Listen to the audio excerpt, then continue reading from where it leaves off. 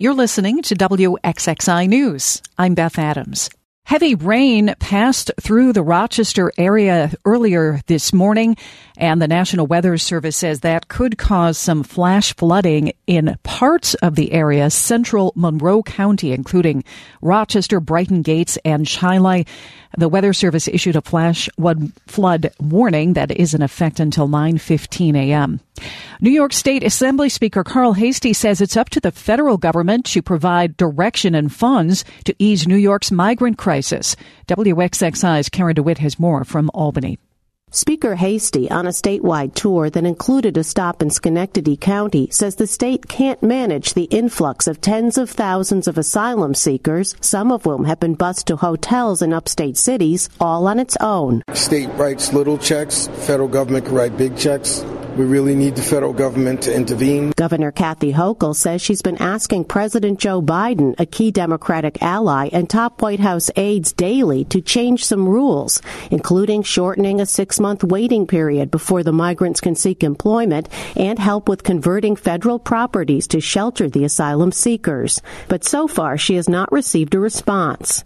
Speaker Heastie says he does not blame Biden for the impasse. He says Republicans who control the House of Representatives would not agree to the proposals. Appropriations of money has to go through a Republican House, which I'm not sure they would want to be helpful because it's a good political issue for them. So I understand the White House is raising of concerns, but, at some point we can't just keep pointing fingers at each other. We all just have to figure this out. But Heastie says ultimately he thinks it is the federal government that should be responsible for managing the migrant crisis. In Albany, Karen DeWitt, WXXI News. The national news has been full of stories about threats to libraries and librarians over some of the books on their shelves.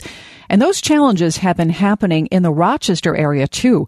Patty Utaro is the director of the Monroe County Library System.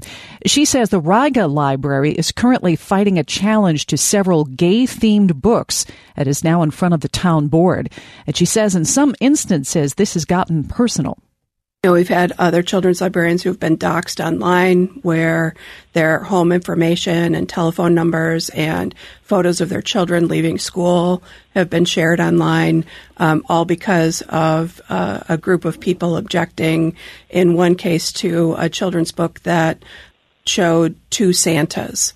Utero appeared on Book Week on WXXI's Connections, which continues all week. The National Highway Traffic Safety Administration is kicking off its annual Drive Sober enforcement campaign and relaying stories of the potentially deadly consequences of driving while impaired. WXXI's Alex Crichton has more. On her birthday in 2016, Erica Lynn lost both of her parents to a drunken driver who was at 3 times the legal limit.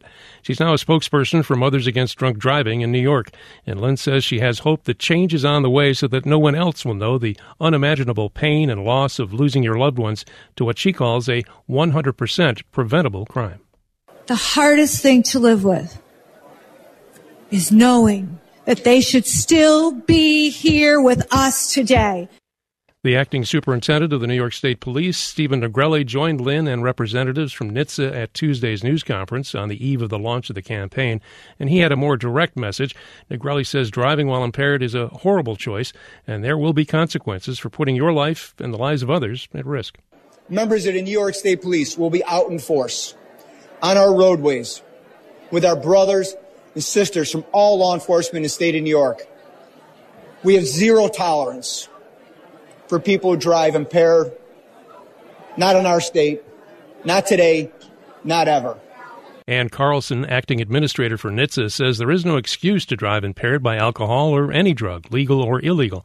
She says if you are going to use them, plan for a sober ride home. The agency's national enforcement mobilization, Drive Sober or Get Pulled Over, starts today and runs through the Labor Day weekend. Alex Crichton, WXXI News. You can find more local news on our website, WXXInews.org.